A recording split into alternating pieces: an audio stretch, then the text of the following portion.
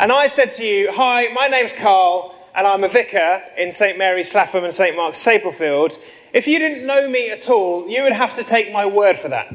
If you're visiting church today and you've never met me before, you're taking my word for the fact that I am Carl, I am the vicar of this church, and not just some imposter standing up. Incidentally, it's actually illegal to impose a vicar, so I wouldn't do that.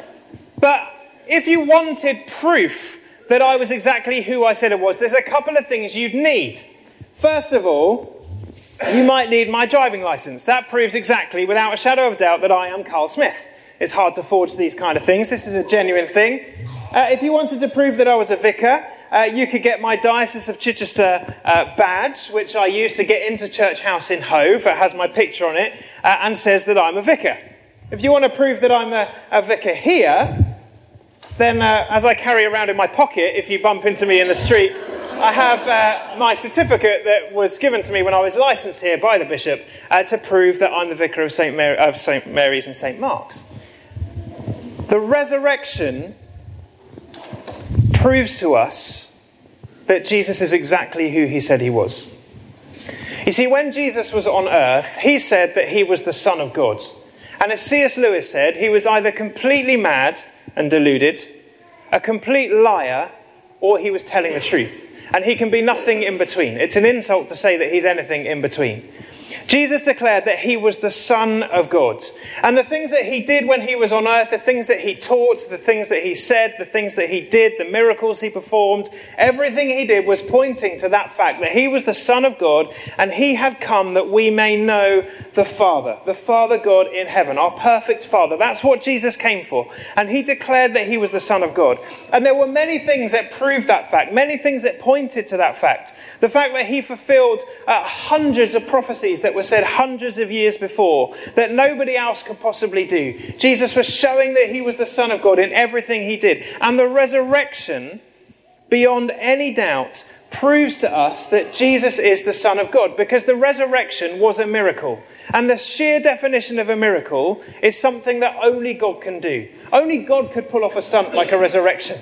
Only God could bring people back from the dead. So the resurrection proves without a shadow of doubt that Jesus is who he says he is when he says, I am the Son of God.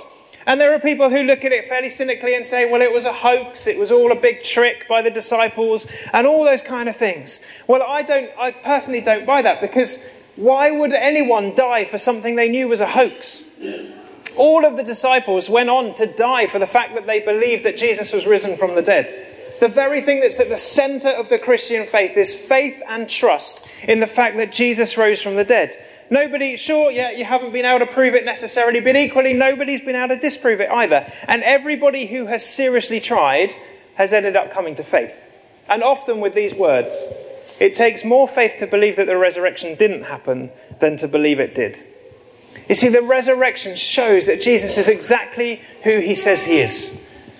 The second thing it shows us is just how much he loves us. And I need some help for this. I need 3 volunteers. Okay. Adelia, Toby, and... yeah, come on then. Good. Right, okay. Now I'm going to need to move this out of the way for a little bit. Now, you can be God. Is that okay? Yay. Okay, so here's God. Now you are going to be a barrier. Okay, so I need you to stand here. Okay, and your job is to stop Toby from getting to God. Okay?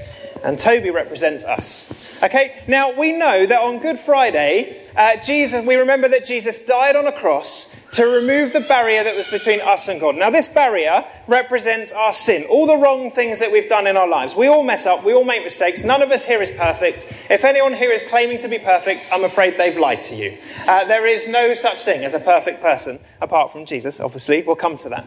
Okay, and the trouble is that this bad stuff in our lives, these things that we do wrong, separates us from God, because God is absolutely perfect, is absolutely holy, is absolutely... what are you doing? Is absolutely perfect. And the thing is, God doesn't like sin. In fact, actually, God really hates sin. And so he can't really allow it anywhere near him, because it would just tarnish who he is. And so this barrier of sin stops us from getting to God. We just can't get to God because of that barrier. Now, what Jesus did on Friday, on Good Friday, we remember that Jesus came and he lived the life that we told him, we just talked about, doing amazing things. And then when he died on the cross, the instant that he died on the cross, he removed that barrier completely because he took the punishment that we deserve so that we no longer are held back from God. We can have relationship with God. Okay, the barrier's gone. If we turn to Jesus and acknowledge who he is as the Son of God that the resurrection proves, and we choose to have life with him, that barrier is gone. We can have a relationship with God to a point. We can only have a relationship with God to a point. Because one of the symptoms of that sin, one of the things that was a result of that sin, was unfortunately death. God didn't intend for his people to die, but we became bound by that death. So, okay, we can have a relationship with God to a point. But God stands outside of time. God is eternal. God is forever. God has always been and God will always be. So the trouble is that when we die and God stands outside of time, we can only get close to God, off you go, Tobes, to a certain point.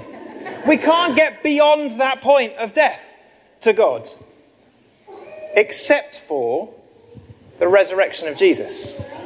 Because at the resurrection of Jesus, stand still. At the resurrection of Jesus, that barrier is also removed so that we can have life with God for all eternity. That we can have life with God forever, because it prophesied in Isaiah chapter 25, I will swallow up death. I will defeat death.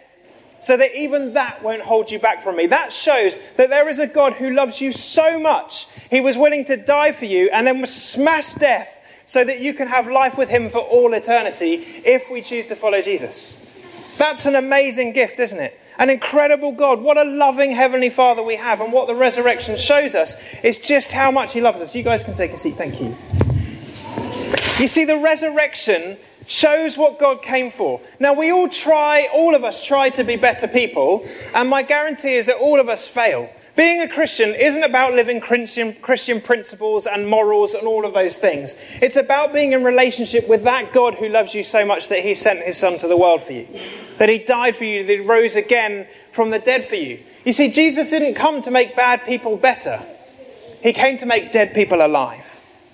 We were dead in our sins, in our transgressions, and he didn't come just to make us better people. He came to give us life, and life in all its fullness. And today, every single person has a choice in this room. Do I want that life? You see, we'll have to give up something of ourselves in order to have that life. There'll be an element of surrender, but what you lose will be nothing compared to what you gain by the Jesus who rose from the dead and you can have life with forever.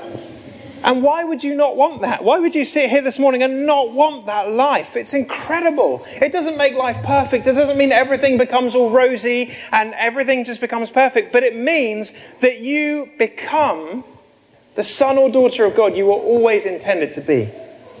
If there is any question in your mind about your identity today, who you are, what your purpose is, what you're on this planet for, what you're created for, the answer is found in the resurrection. You were made to have relationship with God. From the youngest to the oldest, that's what you were created for. And God sent his son into the world to make that relationship possible. He rose from the dead to make that relationship possible for all of eternity so that we can have life in all its fullness now and forever if we choose life with him today. Today, if you hadn't noticed, was April Fool's Day. One of my friends on Facebook, who's a vicar, he actually married Linz and I. He was our university chaplain at the time, posted this morning that he's just been appointed bishop of somewhere. I saw through that instantly because I know him well. Some people didn't. They took it very seriously. Today is April Fool's Day and also Easter Sunday. It's very rare that these two things coincide. You have a choice. Believe that the resurrection is a hoax made up by a bunch of deluded people, or believe that it really happened. That Jesus really is the Son of God. That God really does love you so much that he sent his son into the world for you and he rose from the dead, defeating sin and death so that you can have life with him forever. And if you conclude that that's the fact, what, if anything, is holding you back from saying yes to Jesus today?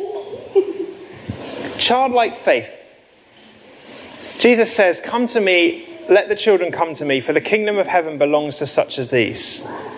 Just the sheer joy and delight in the kids around us this morning. The fact they're not listening to a word that I'm saying, I don't really care. Because I know that Jesus loves them. And they can receive that love, and you can receive that love, because the wonderful thing about the Easter story and about death and life and resurrection and everything that it says is that it's not bound by anything. Not bound by age, not bound by where you come from, not bound by your gender, your background, who you are, what you've done, how bad you've been even, because Jesus has done it all. He has done it all for you because he loves you. What an amazing God we have. And so, in the words of Wren Collective, this is my resurrection day. Nothing's going to hold me in the grave. This is my resurrection day. Nothing's going to hold me down. Say goodbye to my yesterdays. Ever since I met you, I've been changed. This is my resurrection day. Nothing's going to hold me down. Could today be your resurrection day too? Let nothing hold you down, because Christ is risen. He is risen indeed. Hallelujah. You weren't ready for that one. Christ is risen. He is risen indeed. Hallelujah. We're going to share in communion this morning, which is a great opportunity to remember all that Jesus has done for us. When we have communion, we don't just remember the Last Supper. We don't just remember the death of Jesus. We also remember the resurrection of Jesus, that we have life eternal for all who come, and that every time we eat this bread and drink this cup, we're doing it right up until he comes again, which he's promised he will do.